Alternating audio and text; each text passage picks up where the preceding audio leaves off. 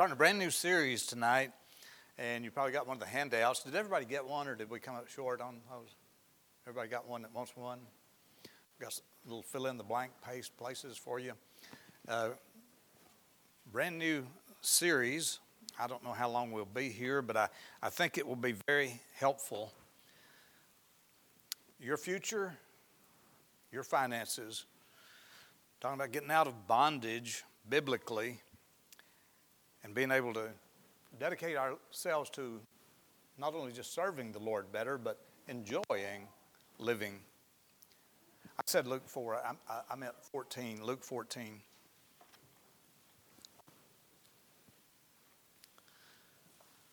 I have a sin to confess. See, everybody's heads go up immediately. Okay, we're going to get this. I don't have to confess to you. I'm going to do it anyway, though. I have a tool shed, and there's actually tools in it. Some of them are decent tools. But when I get ready to do a job, I spend more time looking for the tool to use than it would require to do the job. My tool shed is, can I say, disorganized. Now, I have another sin to confess. My financial status in times past, at times, has been disorganized and in a mess. And while I had to spend a lot of time and effort looking for tools in my tool shed, there's been times in my history where I had to kind of gather things together and look for ways to fix my financial disorganization too. It's kind of a stressful thing. Have you ever had any money problems? It's kind of a stressful thing to owe bills and not be able to see where it's going to come from to pay it. And so I'm telling you this, I'm confessing my sins, so you don't think that what I'm going to present to you tonight is coming from one who is perfect. I have had my times too. And I hate being depressed, discouraged, uneasy, and even pained from not having finances in order. Do you know what I'm talking about?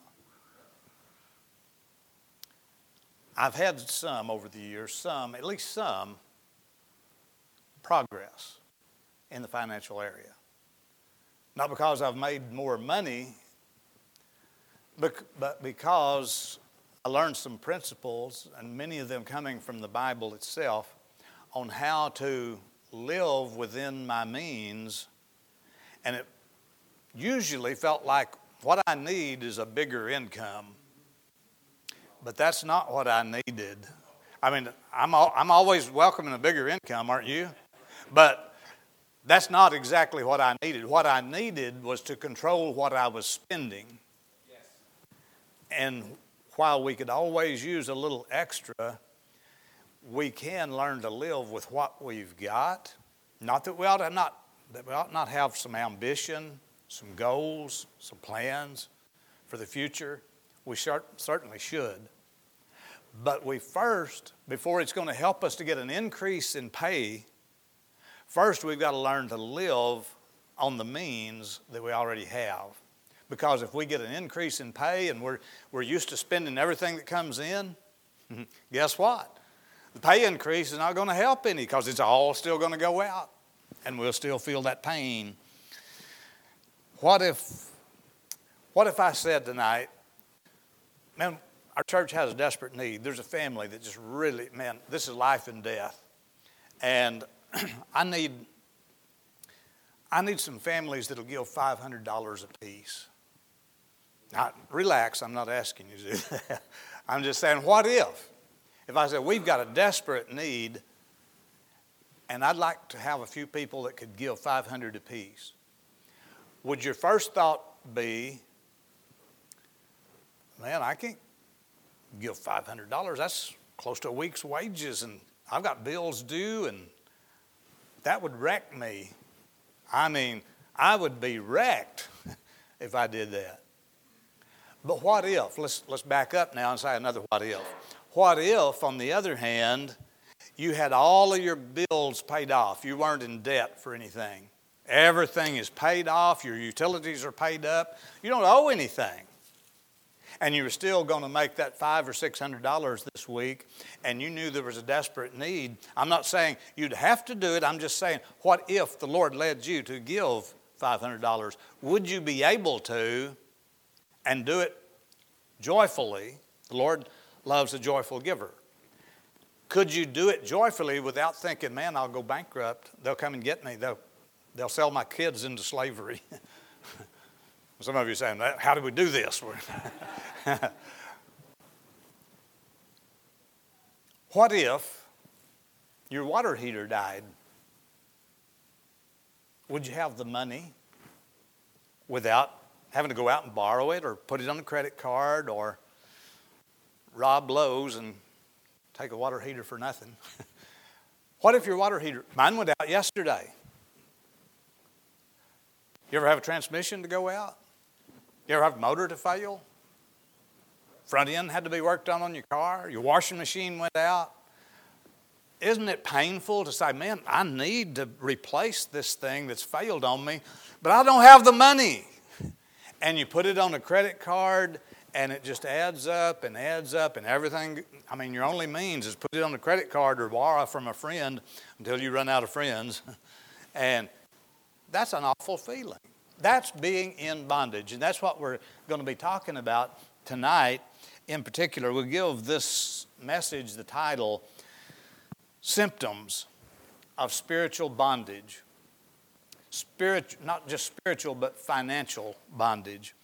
And we'll call the series, Finances and Your Future. And we'll have several messages, and we'll get real practical on some of them.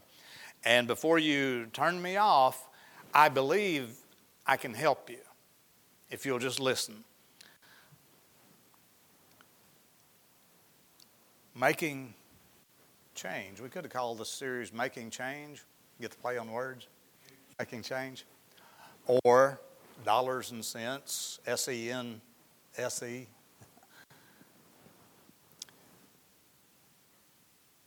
You know what I'd really like is for people who are in financial bondage to say, you know, I'm just tired of dealing with this.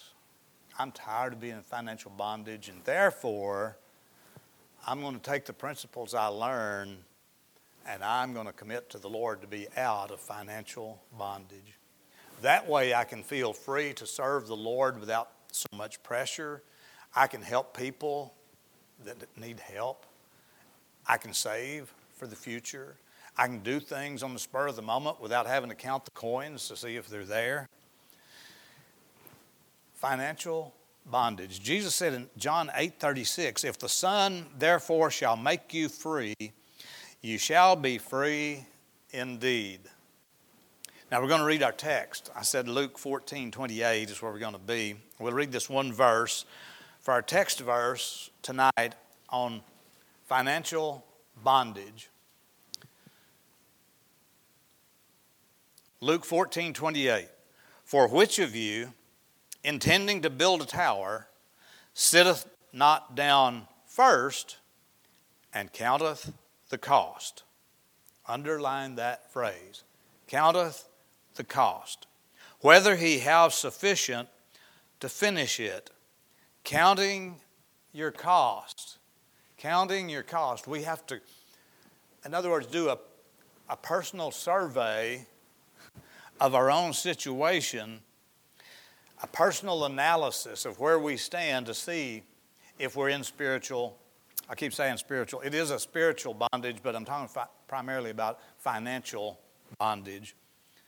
Let's pray together and then we'll get started on it. Father, I pray that you bless us. Lord, we've probably all in this room tonight, and those watching online, we've probably all had our struggles, at least from time to time, with finances. And Lord, there's been times when we have been at our wits' end, not knowing how we're going to meet the financial demands that have been sprung upon us. And Lord, tonight we have to confess and realize there's been times we would like to have done something in your work, Lord, for your people, for your church, for you, Lord. And we just didn't have the financial means to do anything. And how sad and guilty we felt about it.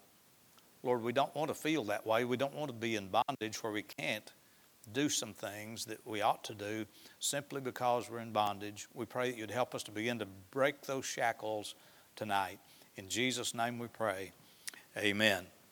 We're going to do a personal analysis. I went to the barber shop a while back and got me a good haircut and got up, reached in my back pocket, and guess what? I didn't have the money to pay for that haircut. I could afford it, but I didn't have the money with me. And I told the barber, this is embarrassing as all get out. You've already cut my hair, and I got to tell them, I can't pay you. What are they going to do, glue my hair back on? You know? I said, I can't pay you. Now, I'll come back and pay you if you let me leave, or you can call the police right now, whichever you choose. The barber, being a gracious man, Joe's East End Barber Shop. This was back when Joe was still cutting hair. It's been a while back. And he was elderly. He said, don't worry about it. I said, no, I'm going to come back and pay you. He said, don't worry. Well, he was willing to give me the hair. He probably thought he'd never see me again. You know, Baptist preachers got this guilty look anyway. And so I said, no, I'm going to bring you the money. And so he said, just don't worry about it. And so I went home and got the money and brought it back to him. And well, actually, he was gone. His granddaughter was, she's also a barber with him, or was at the time. And I said, Joe's not here. I've got to pay you. Will you make sure he knows that I brought it? Tell him that Baptist preacher that skinned him is back with the money. And I said, make sure he gets it. And she said, I'll make sure I tell him. And so the next time I saw him, I asked him. He said, yeah, she gave me the money. You know what? That's embarrassing.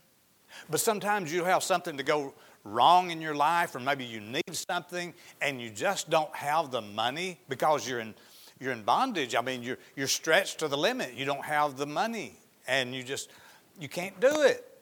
You want to do it, but you just can't do it because it's just not possible because you ain't got the money. Well, there's some situations we get into that's a lot worse than having an unpaid haircut. We got to count up before we make the obligation. Would you remember that phrase? Count the cost is in the scripture we're talking about tonight. Jesus talking about somebody building a tower. Wouldn't it be terrible if somebody built this big tower, they get it halfway constructed, and they run out of money? And they say, well, I didn't know it was going to take this much money. Well, that's why you count the cost before you get obligated. And the reason so many people are in bondage is because they spend it and spend it and spend it, and then suddenly they're out and they're half finished with whatever they need to do, and they don't have the wherewithal to finish the job. And so we're talking about counting the cost before making the obligation. And in particular, we're going to be talking about symptoms of financial bondage. Symptoms. How do you know? Well, I'm getting by. But how do you know? Well, let's look at some things and see if we can figure it out. I kind of liken this to, counting the cost is what we're doing tonight before we get to actually finding the answers to all of our financial problems. First, we've got to realize we need some answers. It's like somebody that's not saved. If you can't explain to them why the Bible teaches that everybody has been born lost and they need a Savior, or why somebody might say, well, why do I need to get saved? I'm not interested in religion. Well, you got to understand the cost. And if we don't explain to them the cost, they're lost and headed for hell without a Savior. Now, once you explain that to them, they're more likely to listen then about why they need a Savior if you let them see the condition they're in, the symptoms of their condition. So if you be honest with yourself and consider these questions we'll raise tonight and fill in the blanks and keep this, it might be something you and your spouse, your family can do devotions over, discuss together, because you want to be on the same page of the book with your family. And everybody said? Symptom number one, we're talking about symptoms of financial bondage. Number one, discontentment with financial status. When you are discouraged about your status, or when you have to long for more than what you've had, then you might be in financial bondage. Remember, we've been doing on Sunday mornings from Ecclesiastes chapter 5, verse number 10.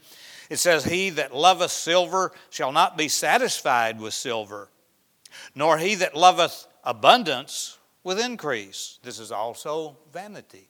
So what's he saying? He's saying if somebody is in love with this thing of having money and increasing abundance and buying stuff, if that's their desire, that's their love, then it might be an indication that they're in spirit or in financial bondage because they love stuff.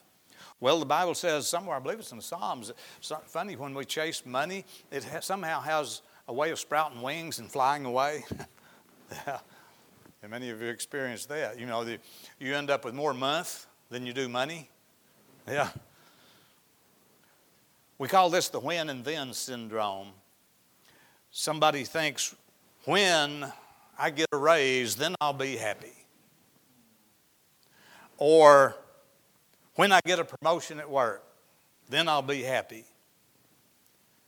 When I get that big nice house, then I'll be happy. When and then. So it's always just out of reach, always having to reach a little further. I don't have what I want, but if I can get over there, then I'll be happy. And that could be a symptom of being in financial bondage. Hebrews 13:5 says something about the subject of contentment. Listen to this. Let your conversation be without covetousness, and be content with such things as you have, for he hath said, I will never leave thee nor forsake thee. What's he saying? The Bible's saying, be content with what you've got. Now, that's not saying don't make plans for the future. That's not saying if the boss offers you a raise, turn it down. It's not saying that we ought not to have a savings account. It's not saying that we ought not to plan and have some goals to move up the ladder. What it is saying is that if you can't be happy right here, you're probably not going to be happy over here either.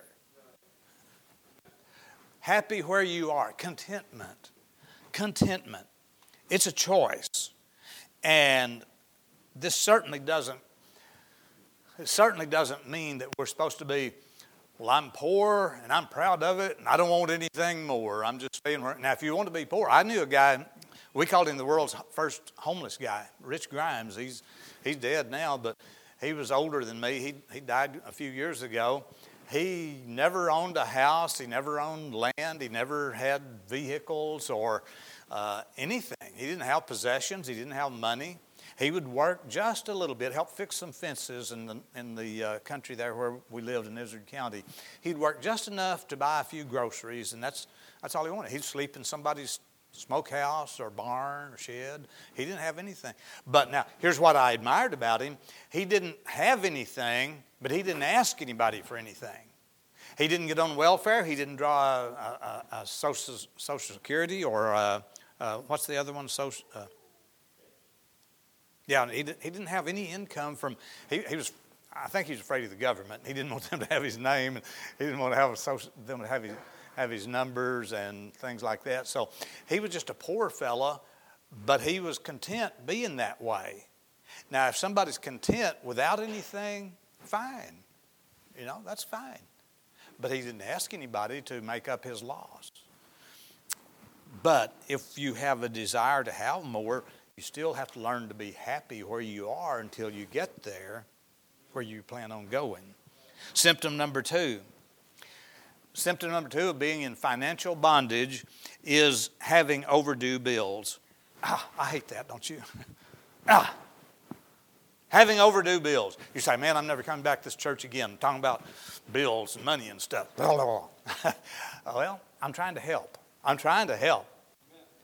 I hate, and look, I've said earlier in my confession at the beginning, I've been there and done that, so don't think I'm speaking from a position of superiority. I've learned some things the hard way and didn't know what the Bible taught about a lot of things, but I do know that we're supposed to pay our bills.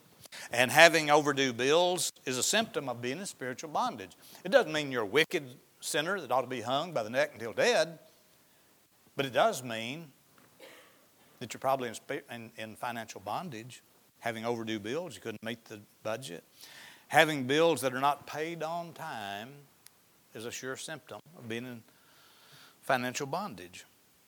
And that's usually caused by buying more, acquiring more than we can afford. Just because they're willing to finance you doesn't mean you ought to buy it. And just because it sounds like a bargain doesn't mean you need it. Every once in a while I see on Facebook Marketplace, I'll see something for sale. I think, man, that's a bargain. And then the Holy Spirit taps me on the shoulder and says, Brooks, you don't need that. It doesn't matter if it's 10% of its value. You don't need it. Well, I'm kind of a pack rat. My wife would tell you. I like to accumulate stuff, but there's certain stuff that's just not worth buying no matter how cheap it is. And if it wrecks your budget and puts you into spiritual or financial bondage, then it is a problem. And Proverbs 27:12 says, a prudent man foreseeth the evil and hideth himself, but the simple pass on and are punished. It's kind of like this.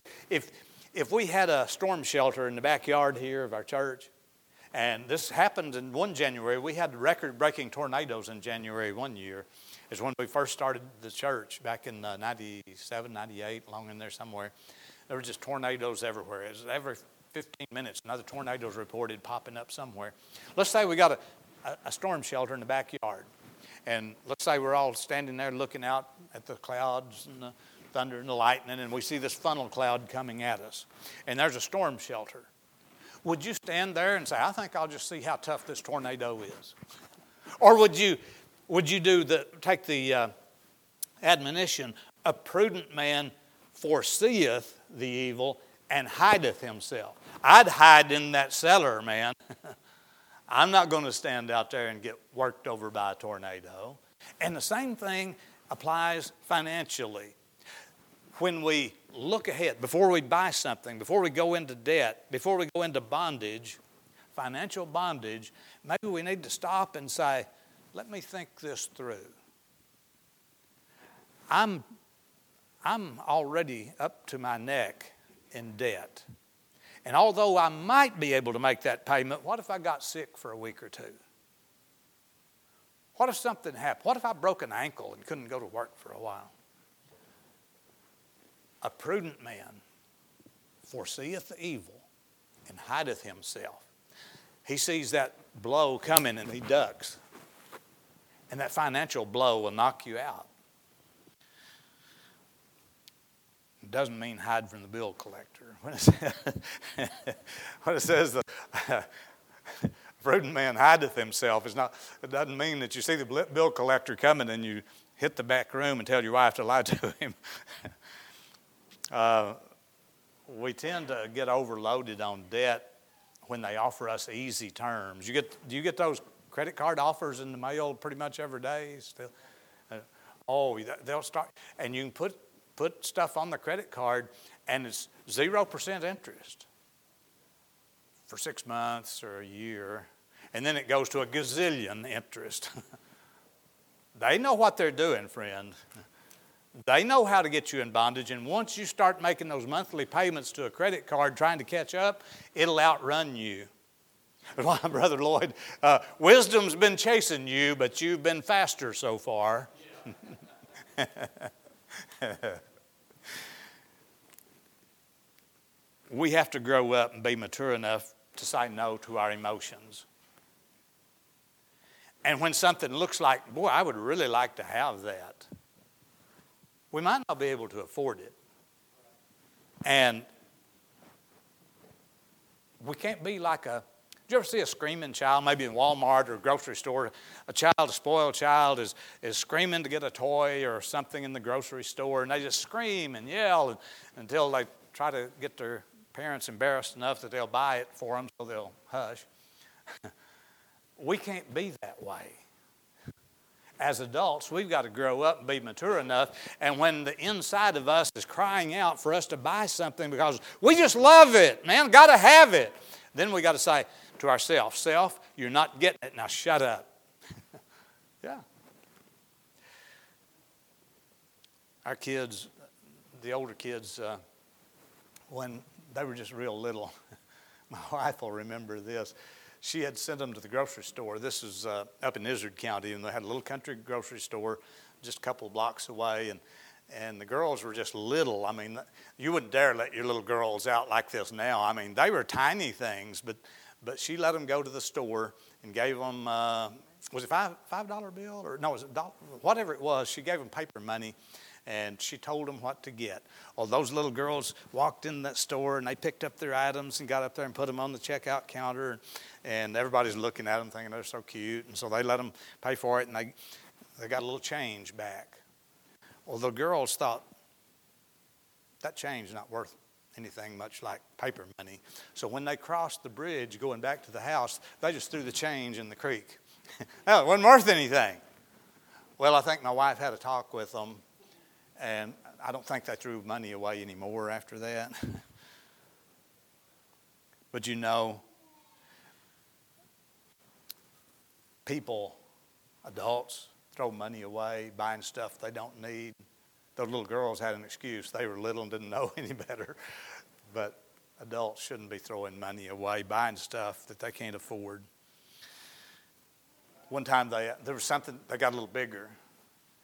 And one of them, I don't remember which one it was now, but one of them was saying, Daddy, we'd really like to have this. Can you buy it for us? I said, sweetheart, we don't have the money to buy that. She said, well, couldn't you just write a check?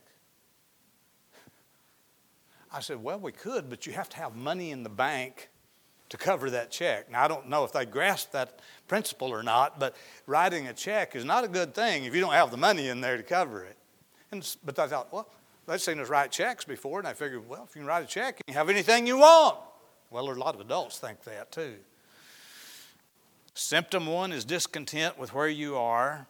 Symptom 2 is overdue bills. Symptom 3 of financial bondage is inability to save money. Inability to save any money. The Bible teaches that we have a responsibility to lay aside a portion of our money. You're supposed to have oil in your dwelling. Now, in Bible days, having oil in your dwelling meant you had some oil that you could light your lamp and have light at night. And you have a little cornmeal, or, well, they didn't have cornmeal there like we have here, but they called it meal. It might have been ground barley or ground wheat. And they didn't use it all up at once, and they'd save some. And that was valuable like money. But if we don't set aside a little bit, then an emergency happens. That transmission goes out. Where's the money going to come from? I'll write a check. Yep, there's money in the bank to cover it. Life happens. Appliances go out. You have insurance bills come due that you wasn't thinking about. Maybe your car breaks down. Financial emergencies come up. And if you don't have an emergency fund, you're going to be struggling and stressed. What am I going to do? Now, see, it's easy not to think about those things when it's not happening. My water heater's fixed right now, so I'm not worried about it. Man, I'm happy-go-lucky. I'm fine. But what if it goes out tomorrow? Well, we need to have an emergency fund built up to take care of those emergencies. Proverbs 21:20 says, there is a treasure to be desired and oil in the dwelling of the wise, but a foolish man spendeth it up. Let me tell you, here's what the majority of Americans do. We're at that time of year where people are filing their taxes and they're getting tax returns back, and that's like free money, man. No, it's not free money. The government held your money for a whole year, interest-free. They used your money. Now they're giving you back what they kept from you to start with, and no interest. Now, if you hold back something from them, they're going to want interest. But they're not going to give you interest.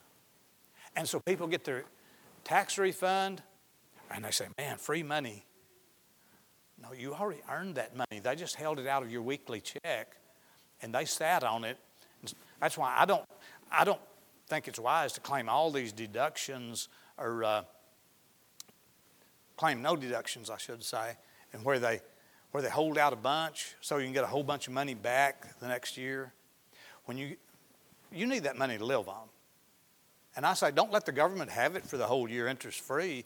You use it. Now, don't get yourself in a hole where you have to pay a bunch in, but don't let them hold all your money. Because when you get that big lump sum back in January or February, whenever it is, you get that refund back, and you say, boy, we got a bunch of money now. We can go buy this and that and have a swimming pool and another car, and we can get all those games, and we can get everything. You know, it's just like Santa Claus has already come. And you blow that money instead of saving it. You know what would have been a lot wiser? To take that and sock it back in a savings account. So when that transmission goes out, and it will, that new set of tires that you weren't counting on having to buy, they start blowing out. You got to buy a set of tires, and that's what, nearly $1,000 now for a set of tires. If you got an emergency fund and you didn't blow that tax refund on nonsensical, non-necessary things, then you've got it. When we spend all we make, we're never going to have what we need in the moment of emergency. If somebody only put back, say you put back only $30 a week, instead of going to the restaurant and buying extra stuff at Walmart and those $6 fake coffees at Starbucks, they call those things, that's not coffee, it's milkshakes. If you give $6 for coffee, I want to have a meeting with you after we dismiss here. I will give you some of my home ground coffee, and you can make some real stuff. And if you save some of that money that's just blown on unnecessary things, and it costs a fortune to eat in a restaurant anymore. I mean, I'm not saying you can't ever do it. I'm just saying it's not wise to blow it. Now, if you saved up a bunch of money and you got nothing to worry about, and you want to go and give $40, $50 for a meal, fine, that's wonderful. But if you save $30 a week out of your check, are you listening? $30 a week, how much money would you have at the end of the year? $1,560. Who was the quick calculator over there? Are you a banker? Some people their wheels are turning. They can calculate that faster than I can do it with a calculator. In 10 years, we're just talking about $30. That's one restaurant bill if you eat cheap, like McDonald's. At the end of 10 years, and this is even without any interest on it, you save $30 a week. At the end of 10 years, how much is it? $15,600 at the end of 10 years. $15,000. Hey, could you put in a new transmission with that? Could you buy a new water heater or washing machine or a set of tires with that? Yeah, and have some left over, couldn't you? You see how good it would feel not to be in financial bondage, so that when something happens and you've got to fork over the money, you just reach over there and say, I've got that laid back. I just saved it up for emergency. Okay, pull it out of the emergency fund and pay for the emergency. It doesn't go on the credit card, and you don't have to borrow it from a friend and make them think you're crazy. And we'll get into this in some later messages, but if you took that money and put it into a different investment vehicle instead of just laying it back and not drawing any interest at all, there is a miraculous thing called compound interest. And that's where you start getting paid interest on your interest. And man, it starts getting bigger and bigger and bigger. And instead of being $15,600, you're talking about a few thousand more. And do you know that if you invested in something, well, I'm getting ahead of myself. This is for a later message. I'm just talking about laying money back. If you can't save money, you're probably in financial bondage.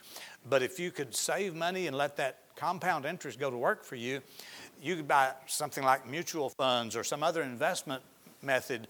And there's probably nobody in this room that couldn't be a millionaire in 20 or 30 years. I mean, after paying your bills. And I'm talking about not a big amount of savings weekly, monthly, because compound interest really builds up. And you could be, what we would think would be, well, I'd like to have $1 million right now, wouldn't you?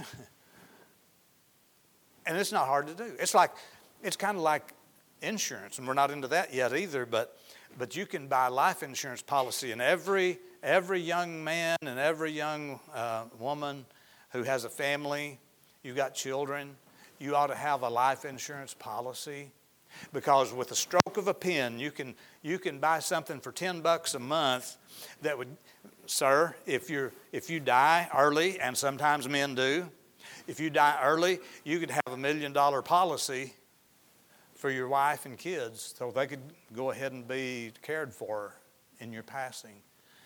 Really, really smart to have a life insurance policy. Everybody in their younger years ought to have one. Now, when you get to be a geezer like me, it don't matter. Nobody cares. They're just wanting you to go on. One little girl told her daddy, or told her grandpa, said, "Grandpa, can I hear you croak?" He said, "What do you mean croak?" She said, "Mama said you could croak." And he said, "I don't know what you mean." She said, "Well, when you croak, we're going to get a lot of money."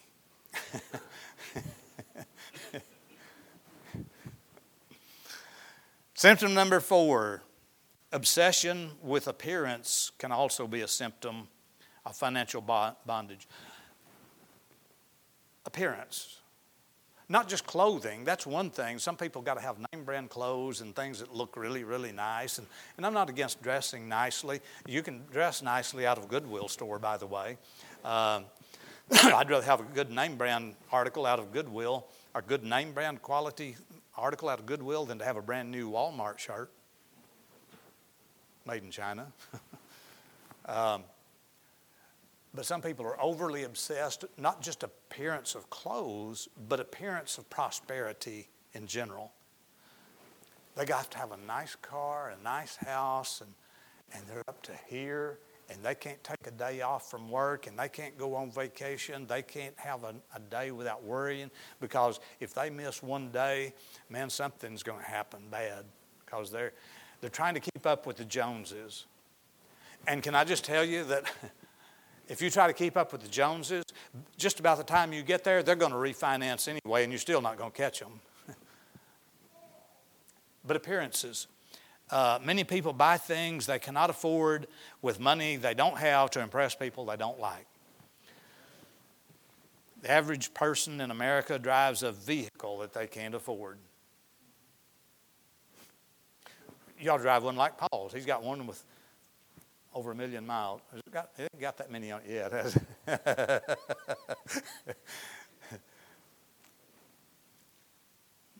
Most people drive one that they can't really afford. You know what car payments are? Well, you probably do. Car payments, you buy a new car, there's a lot of people running around with $700, $800, $900, $1,000 a month payments to drive a car. Why? If you can have a cheaper car that gets you from point A to point B, and you have to have one to impress other people, you might be in financial bondage. 1 Samuel 16, verse 7 said, "But the Lord said unto Samuel, Look not on his countenance, nor on the height of his stature, because I have refused him. For the Lord seeth not as man seeth. For man looketh on the outward appearance, but the Lord looketh on the heart." So whether it's with clothing or cars or houses or just the general appearance of being prosperous, we're not wise to try to stay up with the Joneses just to make the appearance of prosperity. Be who you are. We just enjoy looking prosperous too much.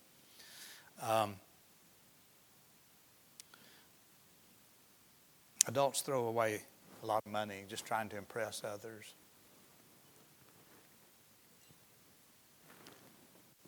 Symptom number 5. I'm going to get to the end of this. Hang on, I ain't got too far to go. Symptom number 5 of being in financial bondage is risky investing. Risky investing.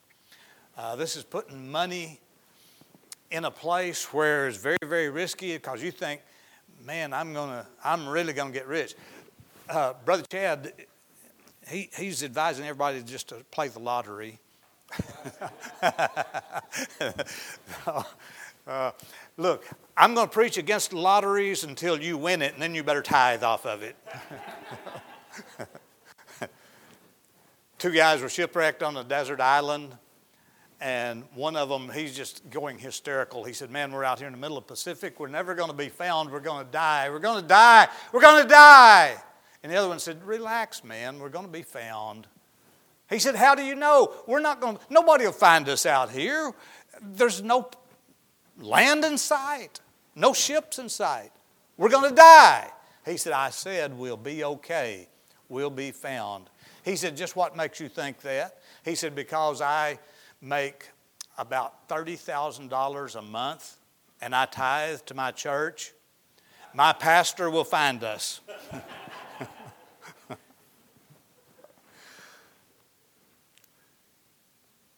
He that hasteth to be rich hath an evil eye, and considereth not that poverty shall come upon him.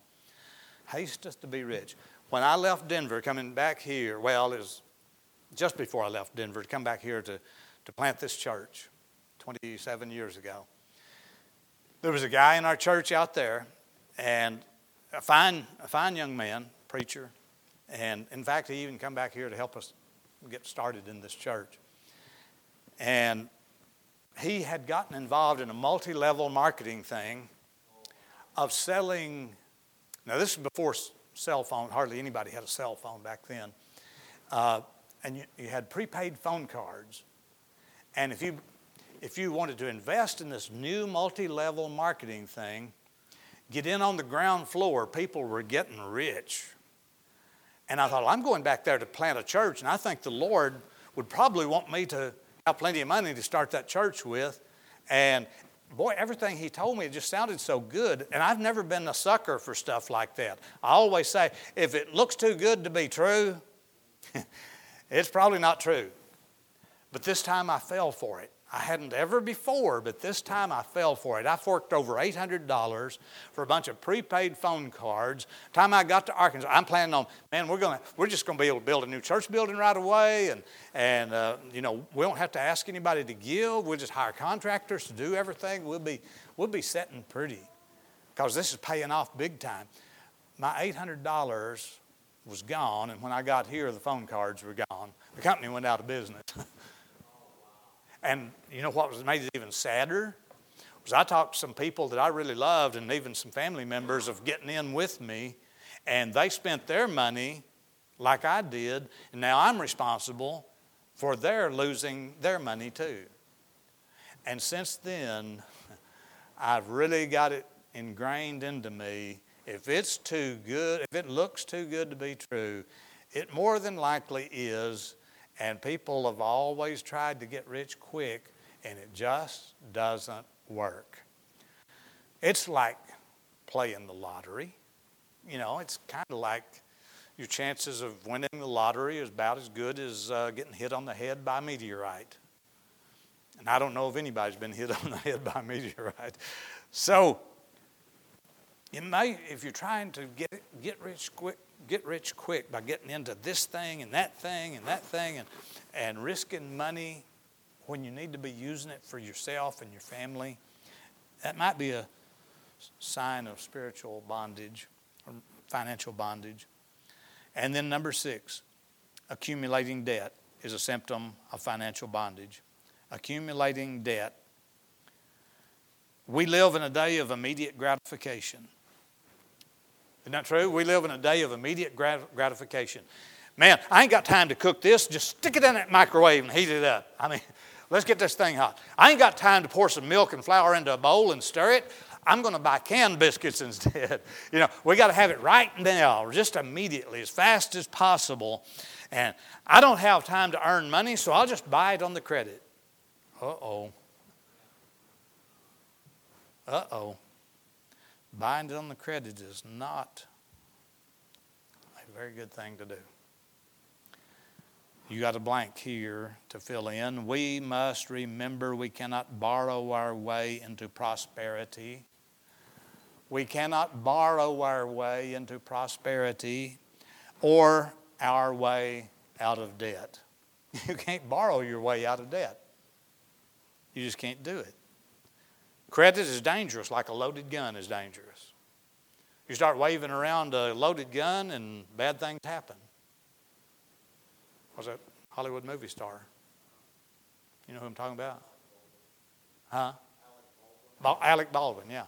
Waving a firearm around, when you don't know what you're doing, it can be a dangerous thing. And he may not have known the bullet was in there, but I don't think you ought to wave a firearm around even if you're pretty well certain that it's empty. Because bad things can happen.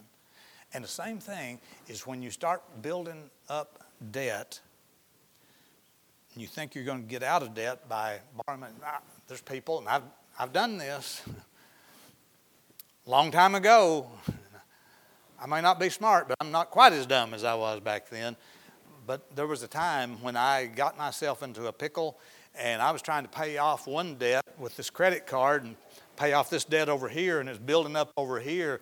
And then you begin to try to pay that off, and you see that new credit card, no interest for 6 months. Okay, that's the way out.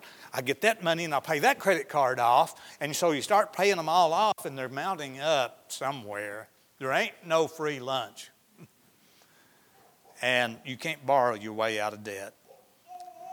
A man called the police station and reported that his wife's credit cards had been stolen. And then he added, as he talked to the police, he said, but don't look for them too hard. They're spending way less than my wife does when she uses it. That's awful, isn't it? If we can't pay off our credit cards in 30 days, we're in financial bondage. Amen. When I got in credit card debt back years ago, I thought I would never see the light of day again, but I cut up my credit cards, threw them away, consolidated everything into one place, made exorbitant payments to get that thing paid off. It took a few years. Got it paid off, and I went years and years, my family and I went years and years with no credit card. And then the way things are now, if you don't have a cash card or a credit card, it's hard to rent a car or buy anything online and things like that. So I made myself a promise. I'm going to get one. And if it ever goes over 30 days, I'll cut that stinking thing up and burn it too. Amen. And since that's been probably 3 years ago or so, and I make sure it gets paid off at least 2 or 3 times every month. If it ever goes more than 2 to 3 weeks, I'm getting her out and getting her ready to burn. If you can't get it paid off in 30 days, you don't need that thing. The last symptom of being in financial bondage, symptom number 7, is procrastinating on getting out of debt. You may have said, I'm going to get out of debt one of these days. I'm going to pay off my bills one of these days. I'm going to do it. I'm going to establish a budget one of these days. One of these days. One of these days. But that was a long time ago when you said that. And it's still not done. If you're procrastinating, putting off, getting out of debt, you're probably in financial bondage. It's something that needs to be done now rather than later. Perhaps God is convicting you of the dangers of some of your financial habits. If so, what warning does God give us about procrastination in Hebrews 4:7? Again, he limiteth a certain day, saying in David, today, after so long a time, as it is said, today, if you will hear his voice, harden not your hearts. Boy, he's emphasizing today, now. Make a decision now, right now.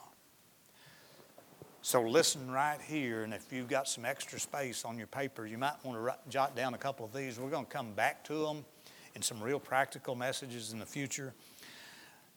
But on your sheet, that handout, there's a couple of things that you can check off there to see if you're in financial bondage. But don't do that right now. Here's what I'd like to ask you to jot down right now is go home tonight.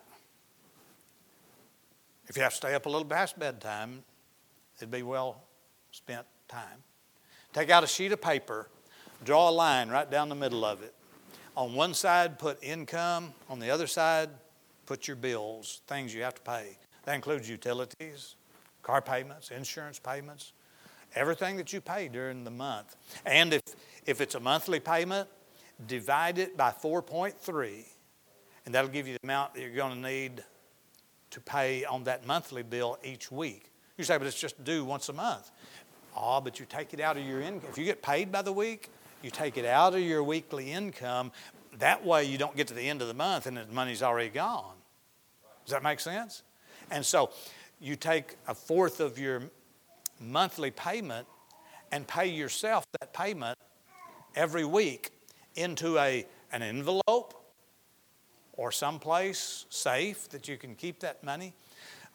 Dave Ramsey suggests, I guess he still does, years ago he suggested using an envelope system where you cash your check on payday and you figure up how much of that check goes for each bill on a weekly basis, and you take it out of your pile of cash that you got paid that week and you put it in this one envelope that says electricity. You put in how much your light bill is going to be, put it in that envelope and tuck it away. Then in the one that says telephone, you know how much your telephone's going to be. You put that cash in that envelope and tuck it away with the other one. Your rent or your house payment, you take it out of that weekly income, put it in that envelope and file it with the others. That way when you get to the end of the month, the money will be there to pay those monthly bills. And if there's any left over, you can have it. What do we mean? Well, once you've listed everything that you owe, none of that money is yours. You owe it. And so you put it in that envelope and you're pretending it's already spent, because in reality it is. And you file it away and say, that's gone, I can't do anything with that. Now when you come to the end, if there's any of that cash left over out of that pile that you stacked up at the beginning that didn't go into those envelopes, then you can say, okay, I guess this $5 bill, here's mine. I can have a fish sandwich. Well, used to. Well, I think it's a good idea to have an envelope for recreation, clothing, vacation, if you can afford it. Now, if all your money is going into utilities and car payment and insurance and all that stuff, there may not be any left over to go into an envelope for vacation or fun stuff or McDonald's. But if anything's left over after you paid your obligations, then you take that amount and you can put it in the envelope marked me. And then you can spend that on whatever you want. Don't spend it all, because one of your envelopes is marked savings.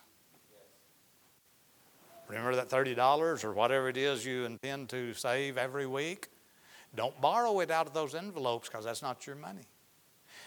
In other words, you commit on paper at the beginning of the month, you commit on paper everything that's coming in and everything that's going out. You commit it on paper, and then it's a done deal. It doesn't matter what day you have to mail it in or get a money order or write a check.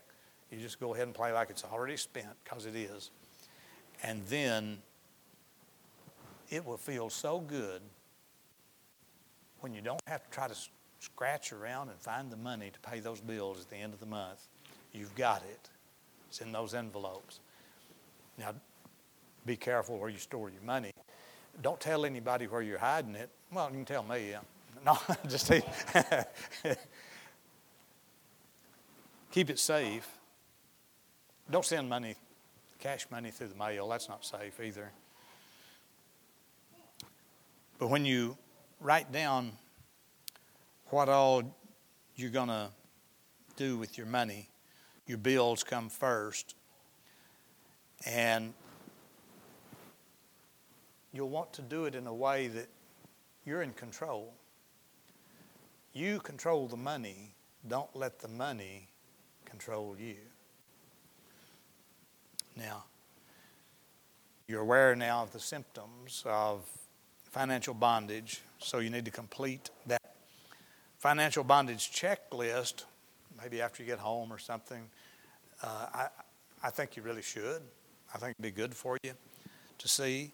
Now, if you happen to have, maybe one of those questions says if you've just financed a car for more than 24 months, you have to give yourself a point of being in bondage for that. That doesn't mean if that's you got a 0 on all the others and that one thing you financed a car, that doesn't mean that you're a wicked sinner and that you'll be bankrupt because you financed that car for more than 24 months. But it does tell you that this is something I need to work on and get out of it. That's the only thing that you couldn't pay cash for anymore. I mean, it's possible. Some people do it. But you can pretty well pay cash, including cars. You can pay cash for everything, pretty much except for a house. You might have to mortgage it because it's hard to come up with $200,000 or $300,000 out of your pocket to buy a house with. But everything else, you could be on a cash basis. And by the way, you can buy even a new or relatively new car for cash. You have one of those envelopes labeled car, and you drive an old junker that just gets you to work and back, and pay that $700 monthly payment to yourself in that car envelope. It'll build up. You're making payments to you, and then when you get up, instead of paying it to the finance company that's going to charge you 6 or 8% or better on your car, then when that accumulates enough, you can pull that envelope out and go down to the dealership and say, here, I want a new car. Where do you want to finance it, sir? Nah, don't want to finance it. I'm just going to pay for it. I had a woman, I was selling cars back in the 80s. A woman came in one Saturday when I was in charge of the whole car lot by myself. The owner was gone. She came in and she wanted to drive a minivan out there. And I said, it's time to close up. Man, I was wanting to go home. And she didn't look like she had any money anyway. And you know how you can prejudge somebody? I mean, she's the kind of woman, she couldn't have any money. And so, but anyway, out of courtesy, I said, okay, well, let's go look at it. And so I took her out and showed her the car. She said, could I drive it? And I said, sure. Go ahead and drive it down the road. She drove it and came back, and she said, I think I want it. I think it was $7,000. She said, I want the car. I said, well, it's Saturday, and all the finance organizations and institutions are closed. We can take an application, and I'll turn it in on Monday. She said, no, I didn't want to finance it. I said, really? I'm thinking, yeah, she's really going to pull my leg now. She said, I just want to pay for it. She said, can I just go ahead and pay for it today and take it home? I said, well, I can't take a check like that today. She said, no, I'm not talking about a check. So I'm talking about paying in greenbacks. I said, that much money? She said, yeah, I've got it. I said, if you got the money, you can buy it. She went over in her old truck and pulled out a big old bundle of foil, aluminum foil. It's crinkled, looked like it had hamburger meat wrapped in it or something. And she started peeling off layers of that foil, and she counted me out $7,000 in cash. Now, I don't know where she got it. I'm not asking questions. But I'm just saying, you can have cash to buy a vehicle if you want one. If you pay it to yourself instead of the interest-bearing institutions that's going to rip you off over the long run, you can pay cash. And then what you do, as soon as you buy that one, then you start paying yourself again. That's $700 or however much a month it is to buy the car you want. While you're driving that nice car, you're paying yourself again. Although you don't owe it to anybody, you're paying it to yourself. And when that one wears out, you've got money over there to go buy another one. That can be done. And we're going to have some car buying principles a little bit later on how to buy a car and get the best deal. And so might be some enlightenment there for you too. But I'm just saying, it's terrible to be in financial bondage. It's terrible to be in financial bondage. It causes stress.